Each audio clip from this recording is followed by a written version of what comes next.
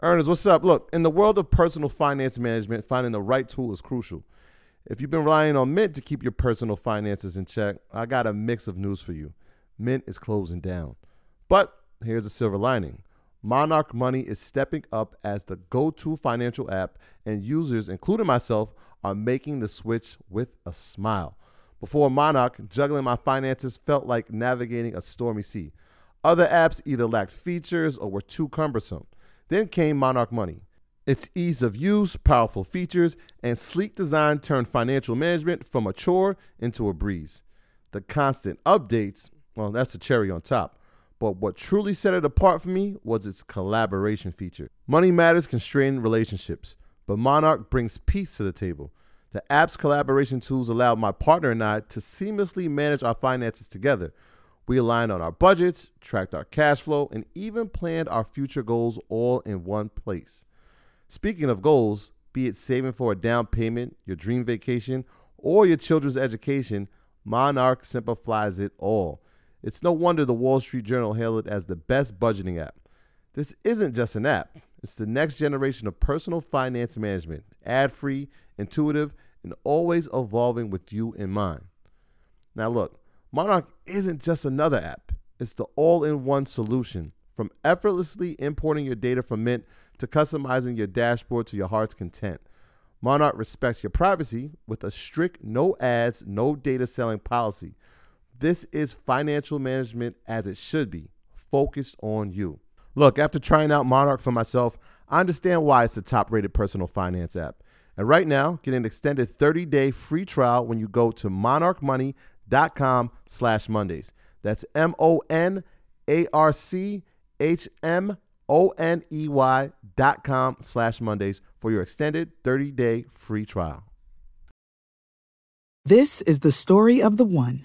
As head of maintenance at a concert hall, he knows the show must always go on. That's why he works behind the scenes, ensuring every light is working, the HVAC is humming, and his facility shines. With Grainger's supplies and solutions for every challenge he faces, plus 24/7 customer support, his venue never misses a beat. Call quickgrainger.com or just stop by. Grainger, for the ones who get it done. Airbnb. Yeah. So I know I spoke to you and you was like, you've been making some nice profit off of Airbnb. So about that, how did you get turned on to the Airbnb game? And yeah, let's talk about the Airbnb business for you. Yeah, it's crazy because I've been coming down to like a city like Miami for years, and Airbnb has just changed how people travel, right? People don't even automatically go to a hotel now. You'll go to an Airbnb. But it takes me back to what you were saying after the recession, right? So I buy a house in Guttenberg, New Jersey, back when, everybody, you was working in New York, you lived in New Jersey at the time, right? So Edgewater, New Jersey area, right? Bought this house 2007, 2006 for about $500-some thousand. I think it was like $525 for this townhouse, right? So I get a new contract. I'm leaving 106 and Park, new contract in LA at E-News, right? So abruptly within a month, I got to move, right? I'm now in LA, right? So now I have this property that's costing me a few $1,000s a month. I get a renter in there, but I'm losing still about $1,500, $2,000 a month in rents, right? Fast forward, I get chicken, and within 12 months of that, I'm like, oh man, this is bleeding me dry, right? Sell the house, get out of it, right? I looked at that house before I did this interview. The house now is the last time I sold was for $1.5 million, right? On a $500,000 house. Yeah. If I would have not been scared and stuck with it and kept the property, I would have made my money twofold on it a million times over, right? But as especially as Black people, my parents, we're all first generation, a lot of us. Yep. So I've been told my whole life, don't have multiple mortgages. You don't want to have multiple properties, right? The Airbnb game has completely shifted a lot of that paradox, right? Yeah. Now I have multiple homes in multiple cities. I just bought a house I was talking about in Palm Springs. So I bought this house for $1 million. This is the story of the one. As a maintenance engineer, he hears things differently. To the untrained ear, everything on his shop floor might sound fine, but he can hear gears grinding or a belt slipping. So he steps in to fix the problem at hand before it gets out of hand. And he knows Granger's got the right product he needs to get the job done, which is music to his ears. Call, click Grainger.com, or just stop by. Grainger, for the ones who get it done. Right? The houses now, the comps in that neighborhood are doing 2.1 million in that same neighborhood, right? My monthly nut on that house, somewhere $6,000-$7,000 on the monthly nut on it, right? I'm renting it $20,000 a month, right? So this is just, and that's on one property, right? So you do monthly rents, like long term? There's different markets. Some markets you can do it, like in LA, I can do a short term with one of those houses. In that particular house in Palm Springs, there's a moratorium, so you have to do a monthly rental. It has to be a 30-day on that. But again, there's from VBRO to Airbnb to the MLS. Now there's so many things in place where you can own homes and not have to feel like, oh, I have to rush out of this house. I can now have a renter in place. I die tomorrow, my mom, for the rest of her life, my family for the rest of their life, will be having passive income coming in. I can now just assign, hey, this house is going this direction. This, you know what, my business manager, I love you. You'll get this one, right? It's about building that generational wealth. And now there's different models in place so that we can really grow and build businesses together. Peerspace is very good too.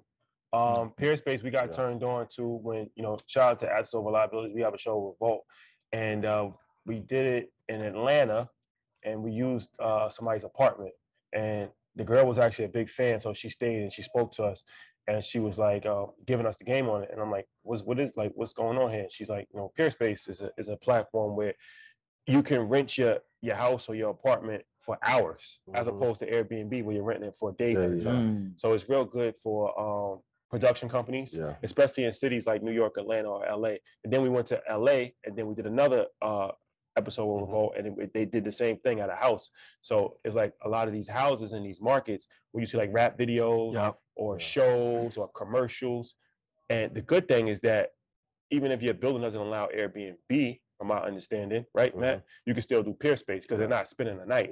It's just like having a guest over, right? And then it's like they're only there for a couple of hours as opposed to the whole. And the rate is a lot higher because you're charging film companies and production companies, stuff like that. So that's another way to actually get some money from renting out your spot. And like I said, especially if you're in a market like a Miami, New York, Atlanta, LA, where there's always going to be content, because content creation is only going to get bigger. And a lot of people don't have places to film content. So it's like, whether you have a nice house or a nice apartment or a nice view, that is valuable because now people can actually film content from your space. Like where we're at right now, this is not our space. Komodo is like, it's a restaurant that they let us come in here. So that's another thing to think about. And the beauty of it is you can have multiple day shoots. Right. And so if you rent the space from 10 to 5 for 3 days, you're probably going to make as much as you did, if not more than you did if you rented it on the Airbnb. But I want to come back to what you were saying, because as you're talking, I'm hearing multiple streams. I remember when you came to New York, right, and you're talking about buying property. Now, when did that switch go on in your brain? Has that always been kind of the mindset as you were coming into the industry and accumulating money? Was how many streams can I get? Or was there somebody that mentored you or guided you? Was like, hey, I see that you're doing well. Here's an avenue you should try to explore. Damon John was one of those guys early. My lawyer, I'll never forget, Daryl Miller, another one of those guys, who told me, you got to have 7 streams of income before you can even really start to talk about wealth, right? You can make money, right? But you got to figure out other streams of making horizontal money, which is when you're laying down how you're able to make money. And for a long time in my career, when being on TV, there's that want to be in front of the camera, right? I want to be the guy in front of the camera. I want you to see me making money, right? And then there's a part of maturity that happens, right? And then you realize, oh, if I'm getting this much money, if I'm making $1 million for this show, being on camera, then the executive producer that's paying me must be at least making $2 million, right? And so over the past, I would say 5 to 6 years, I've really just been shifting to more of a business standpoint, executive producing more projects, executive producing more content, How do I leverage my relationships? How do I leverage my personality? So that pretty much anytime I walk out of the house, I monetize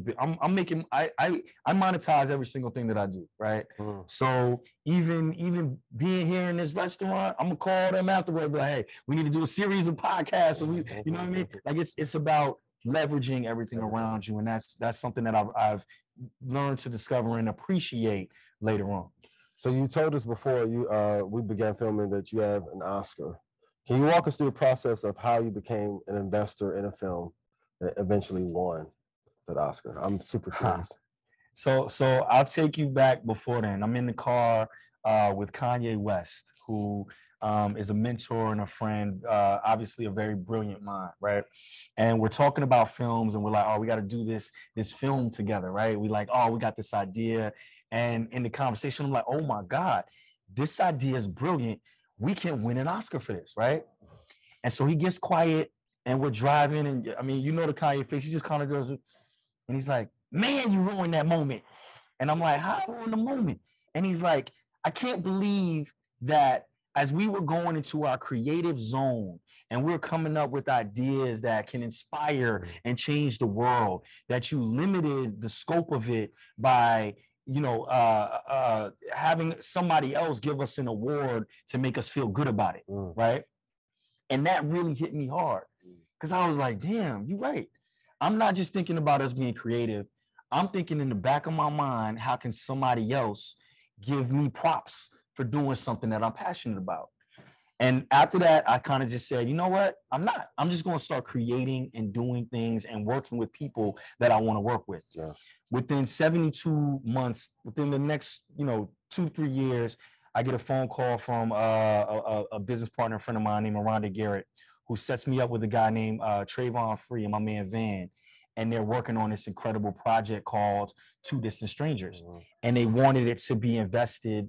They wanted Black people to be the investors on it, right? The concept, if you haven't seen it, is like Black Lives Matter meets Groundhog Day, right? Beautiful, Joey Badass, beautiful script, beautiful project. And so I invested in it, right? Fast forward, the film is Oscar nominated. Fast forward, the film wins an Oscar, right? Oscar night, I'm standing there holding an Oscar in my hand, right? I tell the whole story to make sure people understand it's not about the destination, right? It's not about some end goal. It's about the journey, right? It's about all I did was work with good people. And when I stopped putting some kind of value at the end of it, all the things that I wanted started happening for me. And then the next year I got the call, I'm hosting the Oscars red carpet. You know what I mean? So from BET Awards to hosting the Oscars red carpet, all because I just believed in my craft and never gave up. And so it's never about chasing the money, right? It's always about, for me, in the business standpoint, of doing things that you love doing and that you're passionate about, and then working with people smarter than you, like you said earlier, that can help you make money. Let the money make itself, you know? My graduates from my school being Forbes, bag drop. Bag drop. A mic drop. Bag drop. Bag drop.